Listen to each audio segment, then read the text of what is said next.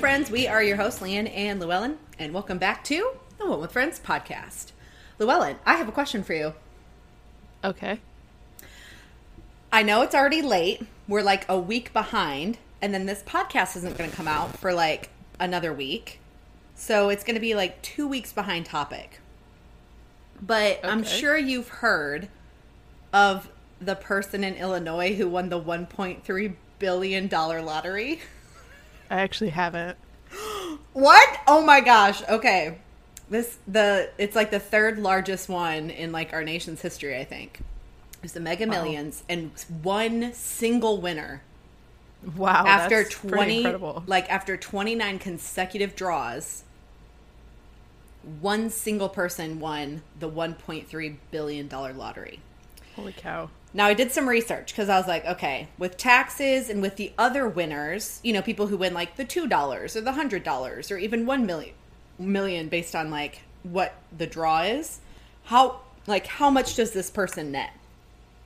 And I found out it was about $533 million. So not 100,000. Wait, did you say 533 million? What? What I'm dying to know, because my coworkers and I talked about this for a solid hour the other day, as like you last should, week, about what we would do with that money. And I just have to know, what would you do with that money? And who are like the first 3 people that you're calling? Oh I have to know. You guys can skip ahead like 5 minutes because we're going to talk about this, but I need to know. Oh my gosh. Okay, the first 3 people I would call, we'll start there. I would probably call my mom because she would not believe me. I'd probably call... Of course. You'd have to be like, let me send you 100,000 just to prove it to you. Right. I'd probably call her. I'd probably call my best friend, Nicole. All of our friends know who she is. And then... honestly, I'd probably call my brother. I think because that's like sweet. he would not believe it either. And so I'd want him to be like one of the first ones to know. Yeah. But as far as like what I would do with it, oh my gosh, that's like such a loaded, that's so much money. I know, it was so fun to dream. I mean, like the nice things, like obviously I would donate a lot of it because like what am I going to do with that much money? So I would like probably do the research and figure out like where I feel like would be best to donate, which I can't think of off the top of my head. But selfishly, I would definitely buy myself a house, particularly a brownstone in Brooklyn, New York. Oh my gosh, yes. Move to New York. I would immediately move there. Yep. Furnish the whole place, obviously. I'd honestly probably also buy like my mom a home. Mm-hmm. Probably my dad because they want to relocate because obviously we have enough money. And then pay off my brother's homes. Nice. Like I think that'd be where I'd start.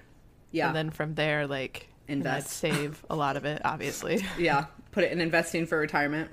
Yeah. I mean, and there's so much you could do with it, but like, oh my gosh.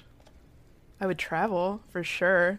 Like I would buy a house, but then I'd also travel a lot. Okay, like give me an estimate. How much is a brownstone? Approximate. Like 5 million? 2 million?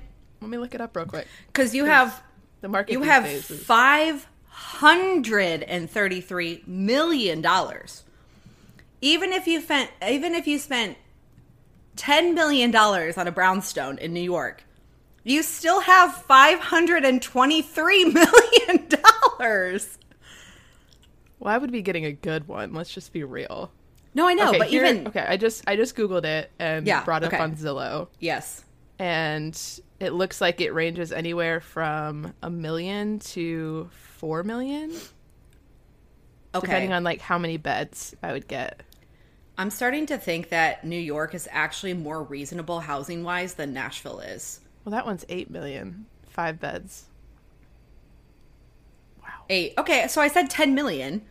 Yeah. So like, if I gave myself a buffer of 10, like if you also include like everything you have to put into it. Sure. But my point is like then you still have $523 million. So Yeah, like I mean, even after paying off your your brother's homes and after like buying your parents a home, that's what, several more million because they're not living in New York.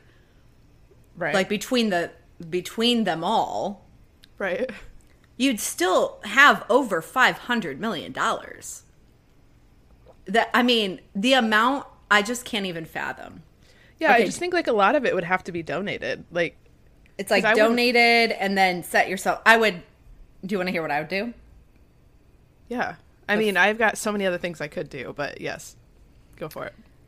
The first thing I would do is I'd send my boss a text that just was like a peace sign. Well, yeah, I would definitely do that too. I'd be like, bye guys. Bye. I am out of there, and I'm never working a day in my life on like for a paycheck. Like I'm going to start doing stuff that I care about only. The people I'd call would be my sister, and my girlfriends.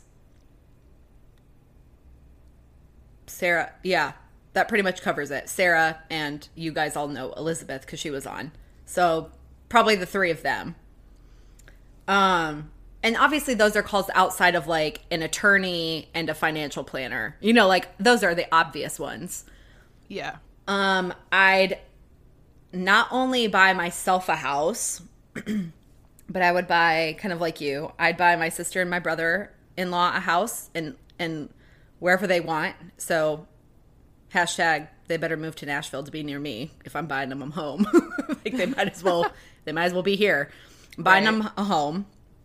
I'm buying my dad a home and probably relocating him as well because I don't understand why he lives by himself, you know, up in Michigan.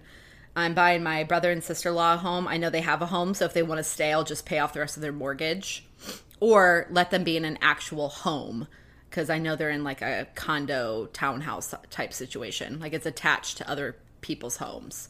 Yeah. So those homes. I would also buy a house in France somewhere. Oh my gosh, yes. So that I could go visit whenever I wanted. Hey, remember, like, I don't know if we said this on the podcast or if we talked about this in, like, human interaction life. I love how you just said human interaction life. Whatever. That just is giving me life right now. I remember when we both talked about, like, getting... Like, vacation swapping. You would get a house Yes. in France and I'd get one in New York and we'd swap. Yep. I think we could still do that. We could absolutely do that. We are very much still going to do that. Cool. So yeah, besides homes, I think I'd buy myself like a car, like a nicer, like an actual brand new car. I don't even care that they depreciate. Like, and I don't even want one that's like 300,000 or like ridiculous. Like, I just want a Tesla. Like that doesn't seem too bad. Like $100,000. I mean, I see them all the time down here. So I love. Yeah, they're all over in Nashville. There's a dealer here. So, and a Vespa. Like I want a Vespa so bad. And then obviously like investments. I'd open college funds for all three of my nephews and niece, so that they don't have to worry about going to college. Obviously like into retirement savings, into like, I mean, my gosh. I think I would also help like pay off debts of my family, like my immediate family. Yeah. Oh, like and get also, rid of their debt. Mm-hmm, I also like, in my brain, I was like, this was what I'd do first. So I just went straight to the fun stuff. Just like you, I would absolutely donate money. Where we met, so our previous workplace, I would go in and I would eliminate the building mortgage for them. And then nice. Same thing with where I'm at now. I would go in and like I'm a churchgoer, so I would tithe 10% of it to my local church. Oh my gosh, could you imagine? Because like that's what the Bible, like to me, right. Like I believe that that's what the Bible tells us to do and how to financially steward our money. And so could you imagine walking it? Like close your eyes, Llewellyn. I want you to imagine that you're a pastor of a church And I want you to imagine me walking in the door and I'm in your office and man, you're stressed out. You've got people worries. You're trying to financially provide for these families who are like doing mission with you, like you believe in it and all the things. And you're trying to write your Sunday sermon. And I ask for an appointment and I come in and I say, hey, I'd like to tithe. So here's a check for $53 million.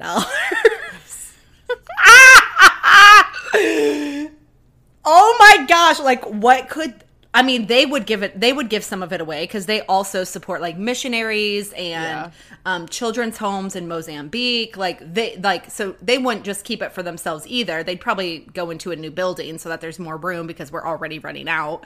But oh man, it would just be a dream. Anyways, I just had to geek out on that because one, it's fun to dream. And also anytime the lottery is over like $500 million, I think I'm just going to go ahead and go for it. Like, I don't care that. Yeah, might as well. Technically, like, it's like you're like thrown in your lot.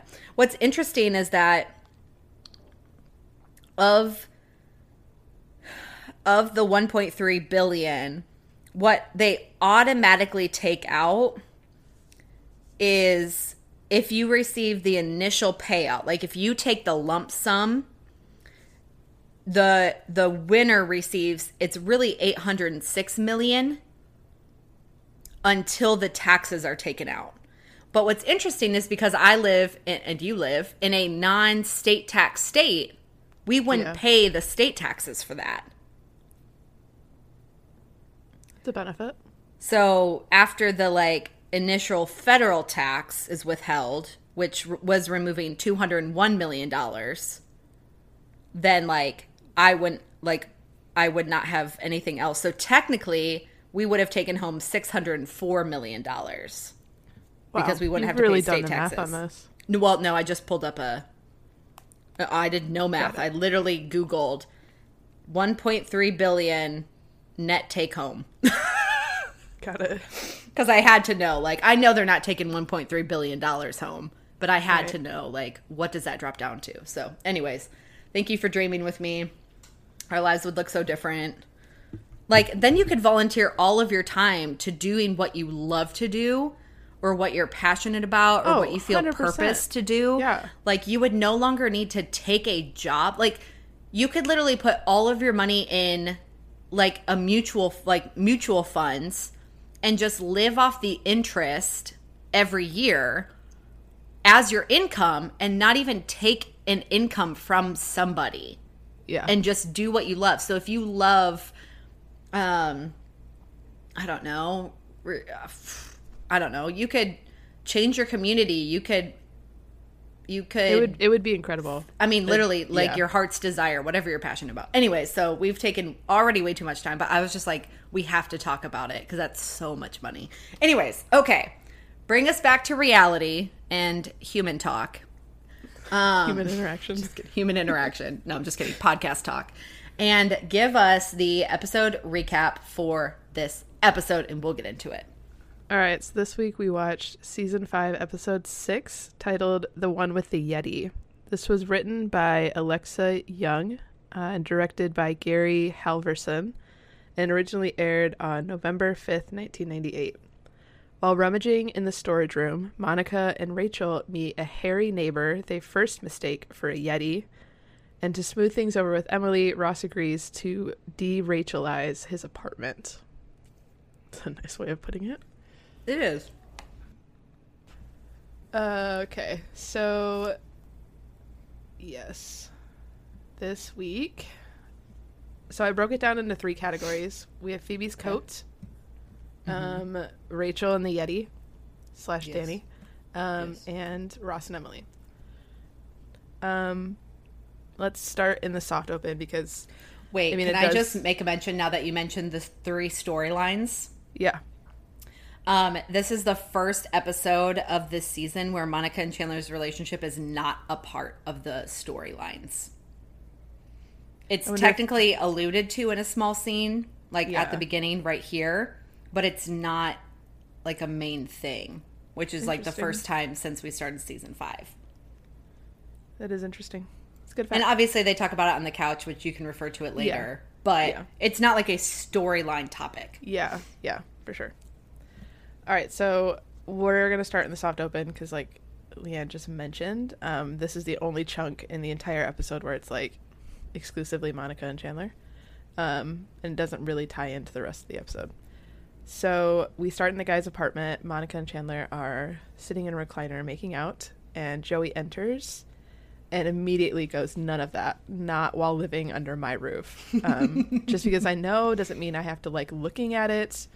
And Chandler mentions, like, shouldn't you still be at an audition for like another hour? And Joey apologizes that he's not a middle-aged black woman and that sometimes he goes to the wrong audition. Aw, poor Joey. Did you see that Courtney was like kissing with her eyes open? No, I didn't. I like was they were like by her hair. Her hair was flawless. Okay, they were like squinted, but like nothing drives me more nuts than watching a TV show where someone keeps their eyes like partially open. Yeah, that's weird. I'm like, close your eyes. Yeah, that's weird.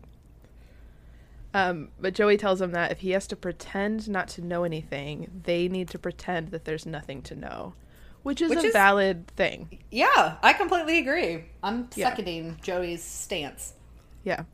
So Joey goes into his room, slams the door, they start kissing, and he tells them that he can hear them. So they quietly sneak out and go to Monica's apartment because Rachel is not there. And they close the door super quietly, but and a second goes by and we hear Joey say, I can still hear you, even though they're not there anymore. Yeah, it makes me think at the beginning he was just kind of pulling their leg, thinking that like they're definitely going to keep going. Oh, yeah, but then he like went too far.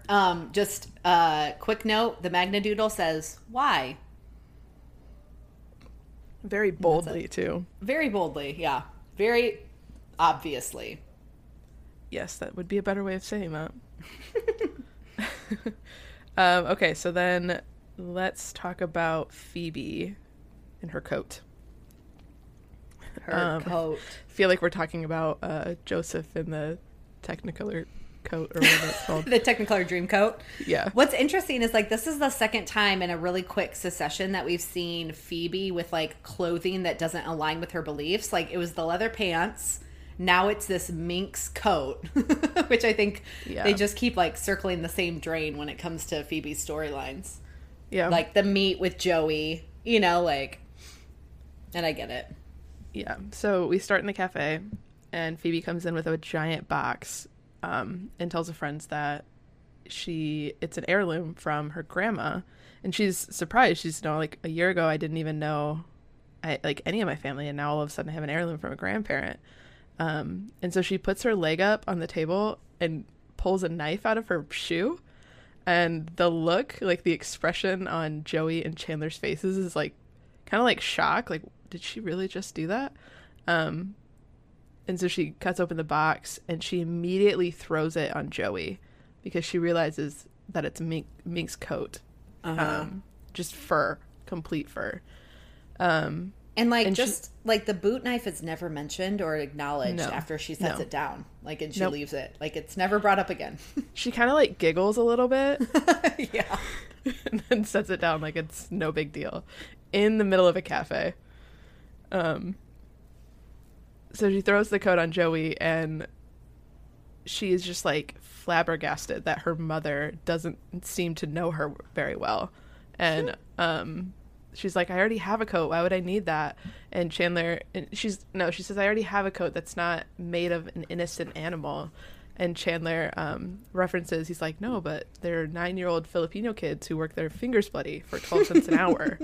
And Phoebe's face is like, what? Horrified. He goes, no, I'm just kidding. That never happened.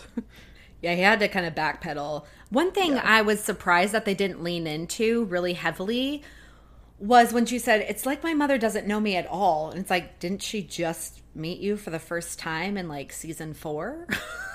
Like at the beach place or like just before that or whatever. It's like she hasn't really known you for that long. Yeah. But to be fair, like anyone who's like vegan or does CrossFit, it's like one of the first things you know about them. So Like, I could also see how the opposite of that works is like, she doesn't even know me. It's like, that would be something that you would kind of remember.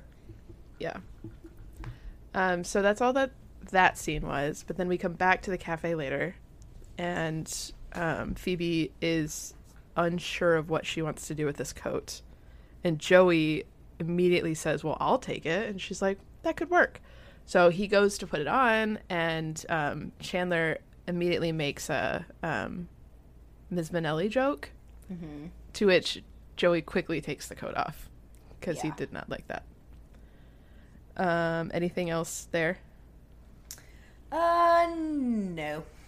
Okay, so we go up to the apartment, and she comes in and tells Monica that, asks Monica if she remembers Chris, the guy from the crematorium, and she said yes, crematorium Chris, and just like rolled off her tongue. But he said that he will cremate her coat for her if she brings in the next person she knows that dies to him, which is just so like wrong. But Rachel spots the coat and immediately falls in love with it. She loves every little detail about it, and Monica tells her that, you know, she's got to soak it all up because it's about to get cremated.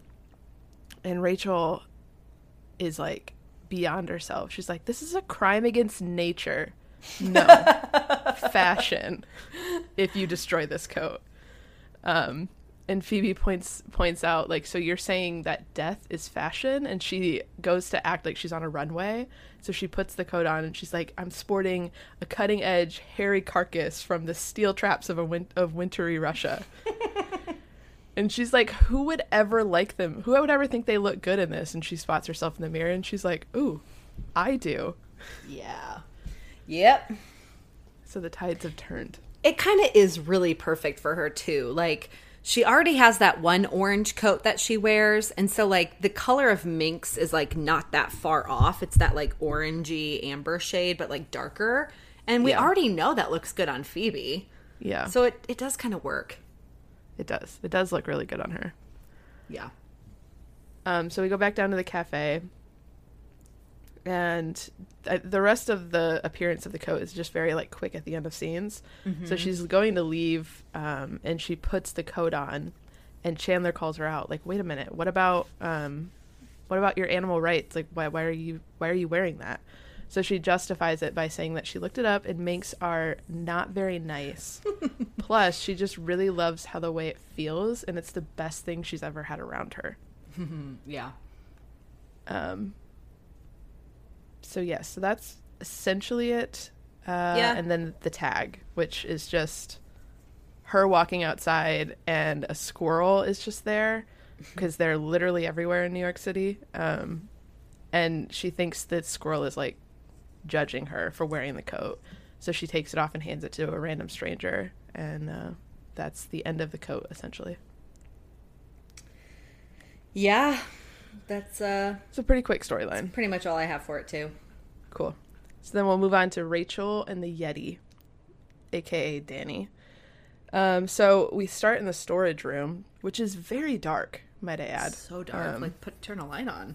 Right. Like, fix that light bulb. Like, what the heck? And I've never seen an apartment building storage unit so disorganized. Right. Usually they have, like, separate lockers or, like, something that you rent. Yeah, or they're, like, usually, like, by the house, like, the apartment. Like, I've seen some where they're, like, outside the door and, like, down the hall, but not, like, in the basement. Yeah, it's so strange. It was really weird.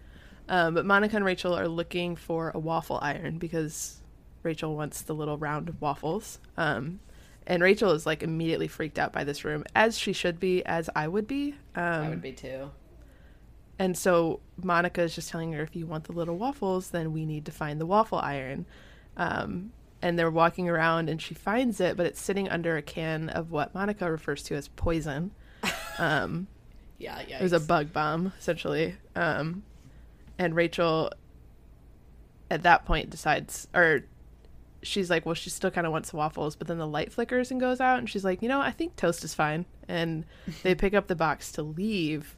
But then somebody enters the room with a pickaxe, the most random things, a pickaxe. So the girls scream, set off the fogger, and run out. And the most dramatic music ever is played in this moment. It was Yeah. a little too intense. I'm remembering it now, but I didn't realize it in the moment. But you're absolutely right. Yeah, it's like very intense and very unnecessary, because then it immediately goes to the next scene and it's like dead quiet. Yeah. And the next scene is the cafe. Other stuff happens first, but Monica and Rachel enter and they're like frantic. They saw a crazy-eyed, hairy beast man, a Bigfoot, or Yeti, as Rachel calls him. They tell him that he came at them with an axe, so the only thing they could think of doing was fog him. So they fogged him. And Joey asks if he had a dark beard or dark hair and a bushy beard, and they're like, yes. He's like, oh, you fogged Danny. And they're like, who the heck is Danny? And he's like, it's a new guy that moved in downstairs. He just got back from a 4-month trek in the Andes.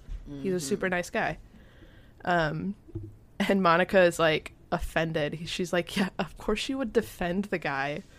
Yeah. Like she knew the guy or whatever. And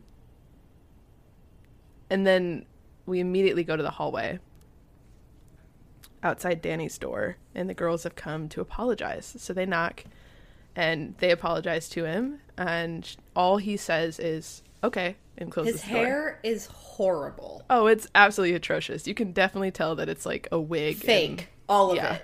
All of it is fake. It's like not even the same color. From top to bottom. It's just so bad. It's so bad, yeah. Wig technology has come a long way. Yeah. Since 1000%. Yes. Yeah. So the girls didn't like that, so they knock again, because they don't feel like he accepted their apology. And he looks at them again and says, okay, and closes the door. And they're still like flabbergasted. So they knock again and they're like, you did not accept our apology. Like we're trying to apologize to you. And he looks at them and says, okay, and closes the door again. So at this point, Monica's like, he is such a rude guy. And Rachel tells her, like, if I were to have fogged you, like, you would have at least accepted my apology. And she's like, well, you did kind of fog me.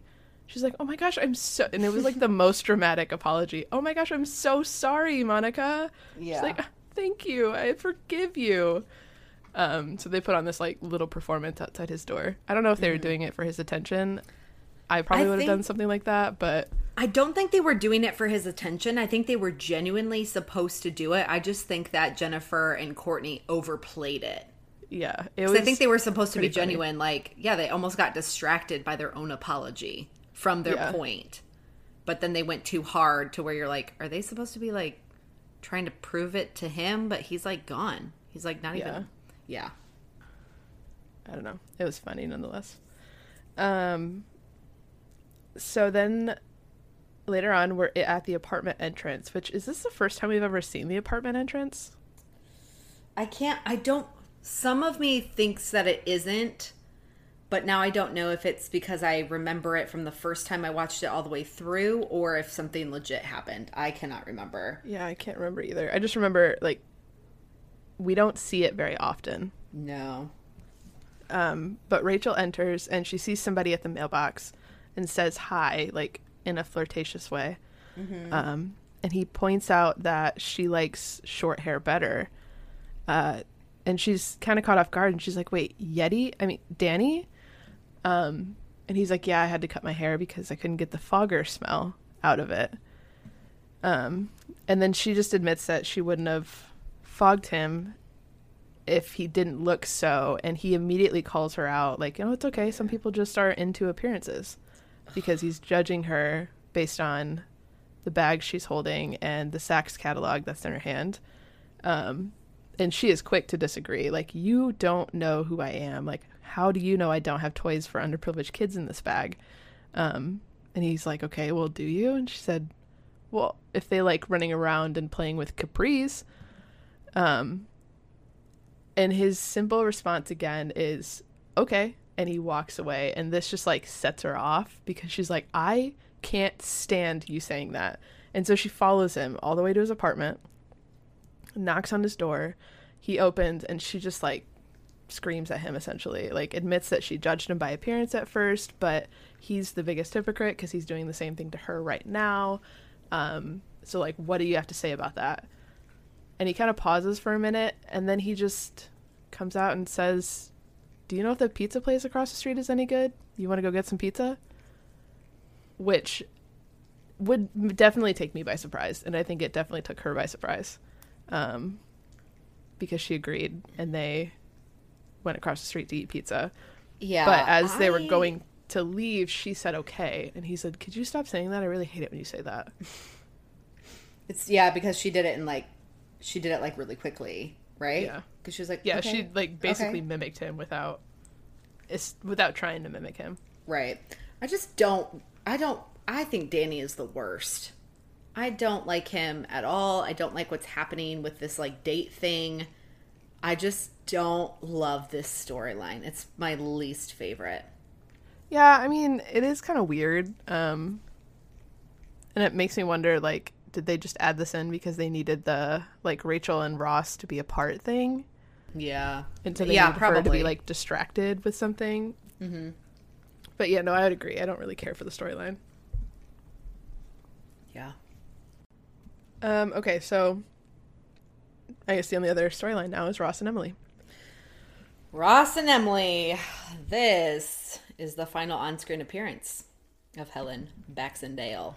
Yeah, it's such a short appearance, too. She technically does have a voiceover in the one with the ride-along. But this is, like, on-screen, her final thing. Good to know.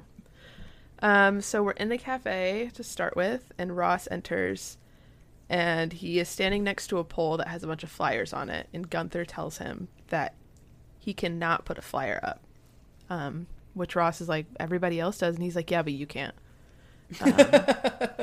Just very, like, blunt. He's matter so of fact. petty. So petty, I love it. Petty Gunther. That's what I'm going to call this episode. The one with Petty Gunther. Yeah, you should. So Monica asks why he's selling his stuff, and it's because Emily wants all new stuff. So Ross is selling all his furniture, and according to Monica, it's getting rid of anything Rachel has ever touched sale. Pretty much. Which Gunther hears and immediately comments that he would love to have all of it. And the friends, so Ross kind of like, or wait, no, the friends are concerned. They show their concern. And Ross just assures them, like, he just wants to do whatever he needs to get Emily to New York, and everything will be better. And Phoebe tells him that he got off easy.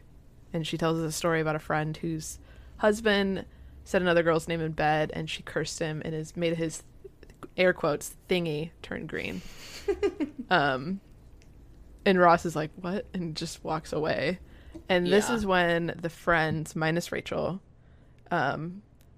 bring up their concern for the whole situation and their disdain for Emily, but they're not like, well, not all of them are openly saying that they can't stand her. Joey's just frustrated because, you know, if they're not going to stop seeing Rachel, which means they're probably not going to end up seeing Ross. Right. And Phoebe's not happy with everything changing, but Monica tells them, like, look, guys, if Ross is happy, and then we have to keep our feelings about Emily to ourselves. And so she asked Joey, like, are you cool with that? He's like, well, I'm an actor, so I can just act cool. Mm-hmm. Well, sure. Okay. Great in theory for a little while. Yeah, a little while. So a little while later, we're back in the cafe. Same people, I think. And Ross is on the phone with Emily, and he doesn't look thrilled, but he tells his friends that he is now moving to a new place, because Emily thinks, and Ross agrees, that fresh new furniture, why not a fresh new apartment? Yeah. And the way he's saying it is so, like, he's saying it as if he's trying to convince himself as well. Yeah, because he kind of, like, pauses. He's like, Emily thinks... And I agree. And I agree. Yeah. So apparently her cousin has a place to sublet with a view of the river on one side and Columbia on the other. And Joey immediately claps back his unhappiness about it because it's way uptown, 3 train stops away. But Phoebe... Hold on, I have something about the 3 trains away. So Columbia is on the number 1, and at that point, the number 9. So like at the time in the show, the number 9 line. The same subway line that's the closest to the apartment on Grove and Barrow. So Joey, and really anyone else, would only have to take 3 trains if he switched from a local to an express and then back to a local. So it is 3 trains.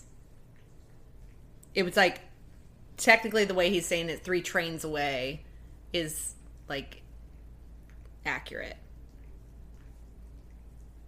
Okay. So yeah. Factual. Cool. Yes. But as he's saying this, Phoebe, who's trying to get, him to play along, pinches like his neck. Mm-hmm. And so he like stops and like, oh, that's totally fine. I like to ride the rail. But Ross, who's still like trying to convince himself, tells them, well, it's a long commute to my work, but, hey, I've been given the gift of time, so I can just do what I need to do on my commute. And Chandler jokes that he got the gift of space last Christmas, so they should get their gifts together and then they could come up with a continuum. Which is like Sounds such a Chandler thing. Yeah. I think nowadays they would have made like a Marvel joke. Like now we just have to get the other 4 stones to make, to change history or whatever it was, like. Yeah. To make a gauntlet or something. Yeah. Space and time. So Ross leaves, and Joey is still upset with what Emily is making him do. So Phoebe pinches him again, even though Ross is not there. I love Joey's Knicks sweatshirt too in this episode. Yes. Yeah. It's like a classic, a good vintage sweatshirt that like I would buy if I saw one. Oh, 100%. Same. So we're at Ross's apartment, packing up everything. All the friends are moving pretty easy boxes, and Chandler's trying to pick up this really heavy box. It's like his height. Yeah, while Ross is on the phone with Emily. Yeah. And he hangs up the phone, and Chandler asks him if the box is full of rocks. And Ross is like, no, it's full of a collection of fossil samples. So Chandler just looks at him and is like, so rocks. It's so good. And like, so the rocks. Box is one of those like heavy like, wardrobe boxes. Yes. Like, why would you put your rock collection? Like, everybody knows that if you're moving something heavy like that, like, put them in a lot of smaller boxes. Yes. Ugh. Like, I would never put all of my books into one big box like that. No. Just to keep them all together. You would think that Ross, of all people, would know that. You would think. But he also is really stressed, so whatever. I'll give him the benefit of the doubt. Yeah. So Chandler picks up a different box. All the friends leave, and Joey comes back in. And Ross and Joey are just like reminiscing over the apartment. Like, this is where Ben took his first steps. This is where Joey hit his head. Like, just little things. Yeah. And Ross comes out and admits, he's like, look, if I can be totally honest, like, I don't want to move. Yeah. So Joey asks, like, are you saying that you're not not entirely happy with this situation? Yes. And Ross was like, well, if Emily had given me a choice. So Joey like immediately takes his time, like his moment. Yes. And he tells him like, dude, you had a choice. Like, it's not right what Emily is making you do. Yes. Like you can say something to her. And the friends come in at this moment, and Phoebe pinches him, which is like her signal to get him to stop doing what he's doing. But Joey justifies by saying that Ross admitted he wasn't entirely happy, so I can tell him. And Ross is confused. He's like, what the heck is happening, guys? So Joey just yells, we all hate Emily. Very boldly proclaims it. Yeah. And Monica clarifies, like, no, we don't hate her. We just think that you're having to sacrifice a whole lot just to make her happy. And Chandler says that she's being a little unreasonable. And I'll have to admit, like, what Ross throws back at them, I feel like is very Ross, but like also like very true in a sense. So I wrote it down. So he told him, like, okay, guys, let's have this conversation when one of you gets married, because none of them have been married. Right. He said you have no idea how to make a marriage technically, work. Phoebe's been married to a gay ice dancer. Ha! I just figured that out. But continue. Okay. You have no idea how to make a marriage work. It's about compromise. Do you always like it? No. Do you do it? Yes, because it's not laughing, happy, candy in the sky, drinking coffee at Central Perk all the time. It's real life, okay? And then looks at Joey. It's what grown-ups do. And he immediately storms off. Yeah. And Phoebe agreed. Okay. Yes, go ahead. Yeah, no, I just wanted to say, like, this scene was actually really good. Like, one, Joey gets to speak up, and I love it because he gets to stand up for his friend. Like, there are times in our lives where we don't even stand up for ourselves because we're trying to be the bigger person. We're trying to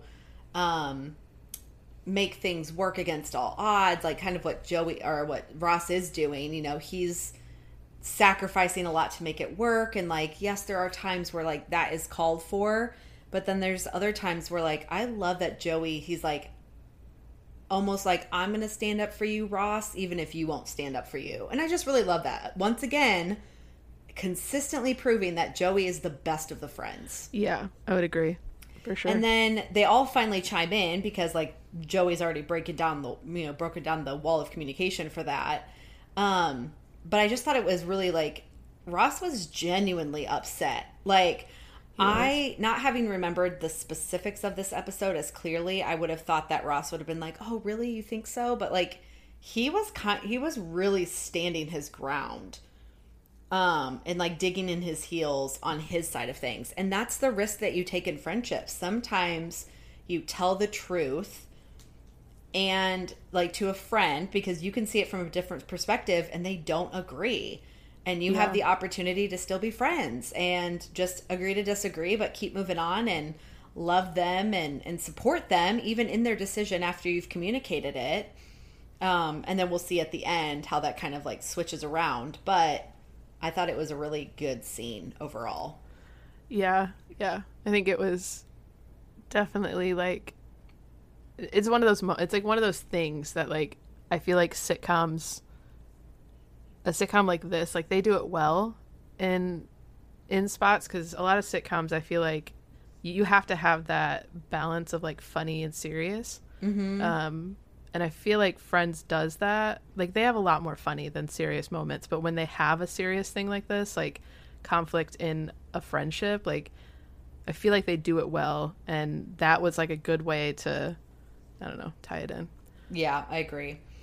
Just as a fun fact, this is the final appearance of Ross's original apartment in this episode. Okay. Nice. I won't lie, I like his one he ends up in better. Agreed. I like the fact of how close it is. Yeah. It's like right there. So Ross storms off and Phoebe agrees that you guys, not including yourself, hang out at the coffee shop way too much. Yeah. So good. So we go down to the cafe, or over to the cafe. Mm-hmm. And the friends are all sitting there and they just feel super guilty about Ross. Yeah. And about what happened at Ross's. And Joey admits that he feels like it's probably his fault, which Chandler and Monica look at him and agree, like, yeah, if you would have just kept this to yourself, it would have been okay and we could have avoided this. Yeah. And Joey has the best comeback. He does. With saying, you know, well, if I wasn't holding on to so much, you know, then something was just bound to come out. And Chandler's like, well, it's very brave of you to say what you said, because he realizes that, you know, I could have told him that you guys were in a relationship. Secret. Yeah. It was good. It was really good. And I think that's all that really happens there. Mm-hmm.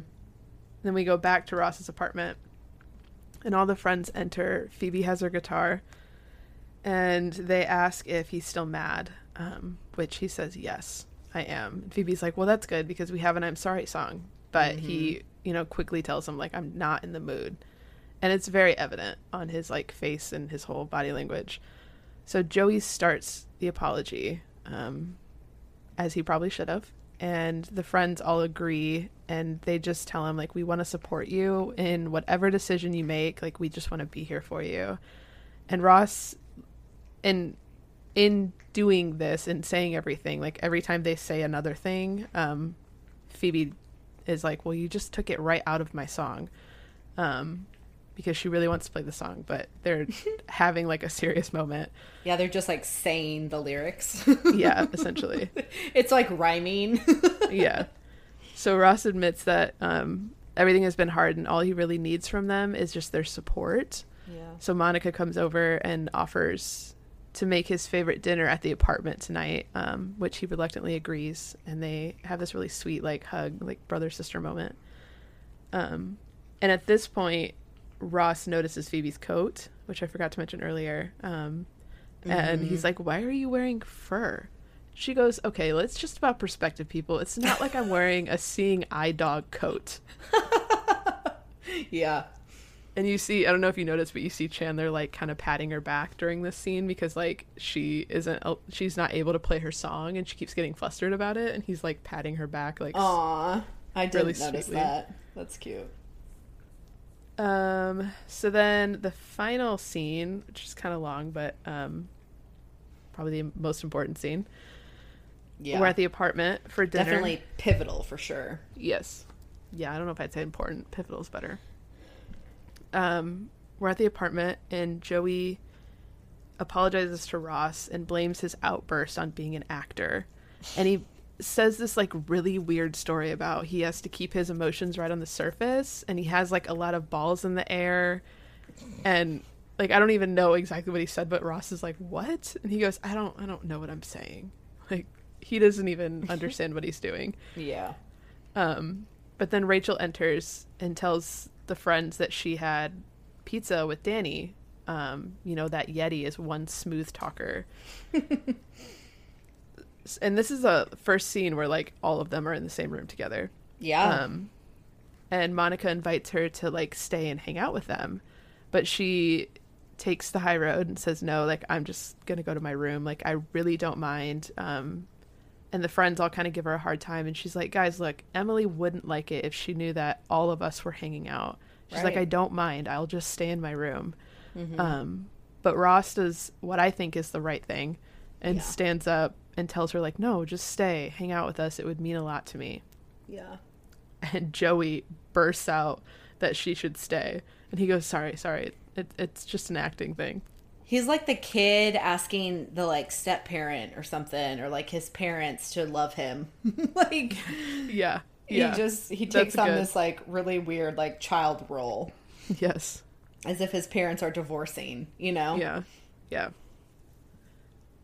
So same scene a little while later. Ross. Wait, also, yes. Does this red sweater remind you of anything that Ross is wearing? I have a big question mark over this sweater. Is it, spoiler, is it the sweater? I don't know. Because I looked at it and I was like, wait a minute. Is that the sweater? Because it's, like, kind of V-neck, right? Yeah, maybe. I think it's the sweater. And I was like, I didn't realize that they were trying to, like, if it is, then they were trying to get you to, like, subconsciously have it, like, in your brain. I wonder. So I'm going to keep, if I remember, I'm going to keep note of that. Like, if I see them put the sweater on him as, like, his wardrobe in, like, random episodes moving forward. I'm going to try and track it. I'm not very good at the tracking thing because I think we've said we'd track things before and we haven't. Except for the Magnadoodle, but yeah. Okay. So I'll just, yeah. Nice. Yeah. Nice catch. Thanks. I do think he looked really nice in that sweater, so I would. But yeah, I also it must run in the fake family because Monica's colors are also red, so Ross is being red. Like, it looks good on the Gellers. Red looks good on the Gellers. For sure. Okay, so Ross is over by the window and he points out that he sees Ugly Naked Guy. He's back. Mm-hmm. And it's been a while since we've seen Ugly Naked Guy. Yeah, so long. Seen in, like, air quotes. We haven't actually seen him, but... Right, true. So all the friends come over to the window. They're, like, super excited to be staring at this naked guy. And Monica points out, like, this this is the last time all of us are going to be hanging out together, which is like such a somber thing to say, but only Monica. And the phone rings, so Monica goes to answer it, and it's Emily, who wants to say hi to everyone. So Ross agrees and puts it on speaker. Come on. Okay, first of all, the speaker though, it was kind of a goof because he hung up the phone and then hit the button for the speaker, but the call would have been disconnected. He needed to push the button first and then hung up. Does that make sense? Yeah. He clearly hung up the phone and then pressed the button. I was like, that's not how that works. So just whoops. So then she asks who she's saying hi to, which so manipulative. Oh my gosh. And this whole scene makes me want to scream at her. I liked Emily, and she very hard took a left turn. Yeah. So Joey, because he can't contain anything, blurts out that, well, I can tell you who's not here, and that's Rachel. And Rachel's sitting right next to him. Yeah. So Emily does this little chuckle, and she's like, well, I should hope not. Ross should know better by now. Which is, just makes me cringe every time I think about it. So Rachel gets up and storms off, which is accurate. If I were her, I'd probably be in tears walking to my room. Yeah. But Ross, I'm proud of Ross. He stops and he's like, no, actually Rachel is here. Yeah. And so Emily asks him to be taken off speaker. Yeah. So he does, and they go to the balcony. And in this moment, Ross finally sticks up for himself in a sense. And he tells her look, I'm moving for you. I'm cutting friends out of my life for you. Just get on a plane and come to New York. And she tells him look, I'll feel better once I know, once I'm there and I know where you are at all times. Oh my gosh, I can't. Yeah. And I think this is probably where he was like, okay, that's enough. And he just tells her look, you're not going to know where I am at every time. He's like, marriage is not going to work if you don't trust me. So do you trust me? Yeah. And she kind of pauses. But I think we all knew what her answer would be. Yeah. And she just tells him, no, I don't. So then back inside, Joey thinks that it's going really well because he's got his back to him. Yeah.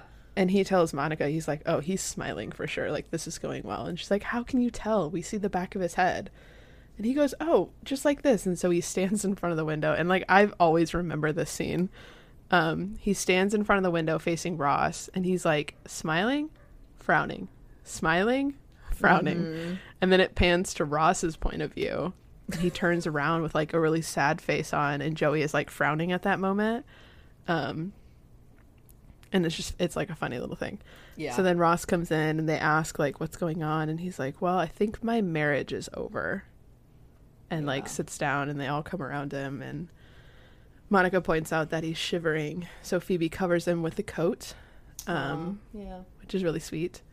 And Rachel asks if there's anything that they can do for him. And he's like, well, you guys could help me get my furniture back from Gunther. Oh, no, Gunther. I love how he just offered to buy everything just because he heard that, Rachel's been all over it. Yeah.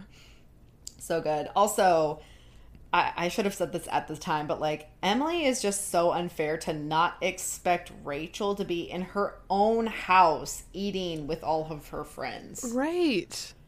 She could have been there. She should have questioned Ross, then why are you over there? Not why is Rachel there? Rachel is at her home. She lives there. She should have been technically questioning, then Ross, why did you go over there if you knew Rachel was there? You know what I mean? Right. But that's not the way it was presented. And I was like, that's so dumb. Just, bye, Emily. Bye. Bye. Bye, Felicia. Bye. Yeah, get out of here. Yeah. All right. But yeah, that's favorite scene. I would say the combo of Chandler saying "so rocks" and then Joey standing up for Ross in his relationship, and all the friends being able to speak truth at a time where Ross wasn't ready to hear it because he needed to do what he thought he needed to do, even though the friends were right, which Ross ultimately came to see. But it's an important friendship moment to be able to speak truth when they're not going to agree with you. So I really liked that, the realness of that. I liked. Yeah. What about you? I would say the scenes where like Joey was standing up for Ross and like I think just like his performance in this episode in general, just like from trying to hold it back to like finally sticking up to apologizing, to like being the little kid at the end. I think like he just did a really good job at all those different emotions. So I think more so favorite actor in this episode than favorite scene. Yeah. So yeah, I'll go with that. How about rating? Oof. This one... Is it bad that I want to rate it higher because Emily is gone? I know, but like Emily's not technically gone yet. Yeah, I know. I'm gonna give it an oh my god.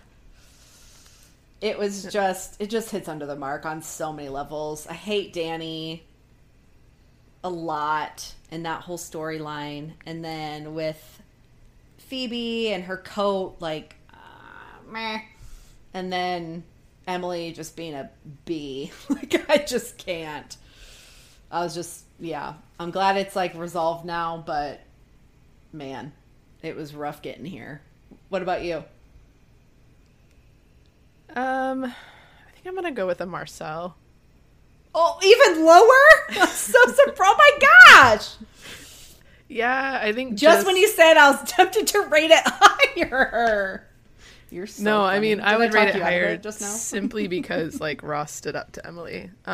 Yeah, because she was being a bee. But I mean, I could be convinced to bring it down to a Marcel. I thought it was that boring. Yeah, it's just not like it's not one of those like memorable episodes. Like it has its moments, but like sure, yeah. So we'll leave it at that. I might agree with you, and I might even say it was a smelly cat. Like it was literally the worst episode I've seen so far. I feel like we should just leave this one unrated at this point. Like just a tag. It's just like a half point. Okay. That's terrible. Okay. Post-show wrap-up trivia time. Okay. Which friend let it slip that Ross was having a son? Rachel? Wait. Having a son. I was right? Yep. Yes. Which friend is Catholic? Isn't it Rachel. Joey for sure. Catholic Italian. It's yep. Joey. Nailed it. You were definitely right. As soon as you said it, I was like, yep. You were right. I have no social media spotlight. That's okay. This week, so we'll go straight to recommend to a friend, and you are at the last one. I know. To give everyone context, at the beginning of season 5, she had about 7 of them on one because she knew she would just like move them to the next episode show notes. Okay, yeah. And now we're at the end, which is what we do. We try to do that, but that's true. Leanne is better at doing that than I am. It's so like I shocked her when she opened it, and she was like, I was like, what? How do you have so many? Yeah. So it takes like extra thought to be like, what am I doing? Yeah. Or what have I added? Or what have I something or othered? Yeah, and we had a long break, so like I had time to like build up. That's true. You know? That's true. Yeah, you're right. So I am recommending a pair of running shoes, a brand of running shoes. I'm pretty sure I recommended the last pair of running shoes I got. And for anybody else out there that runs, like, yes, this is only my second pair of running shoes, and I've been running. I should definitely have bought more than just my second pair now. But don't judge me. So, I think I already recommended the first kind I bought, but this time around both times I went and had them like talk to a person to like have them fitted to me essentially.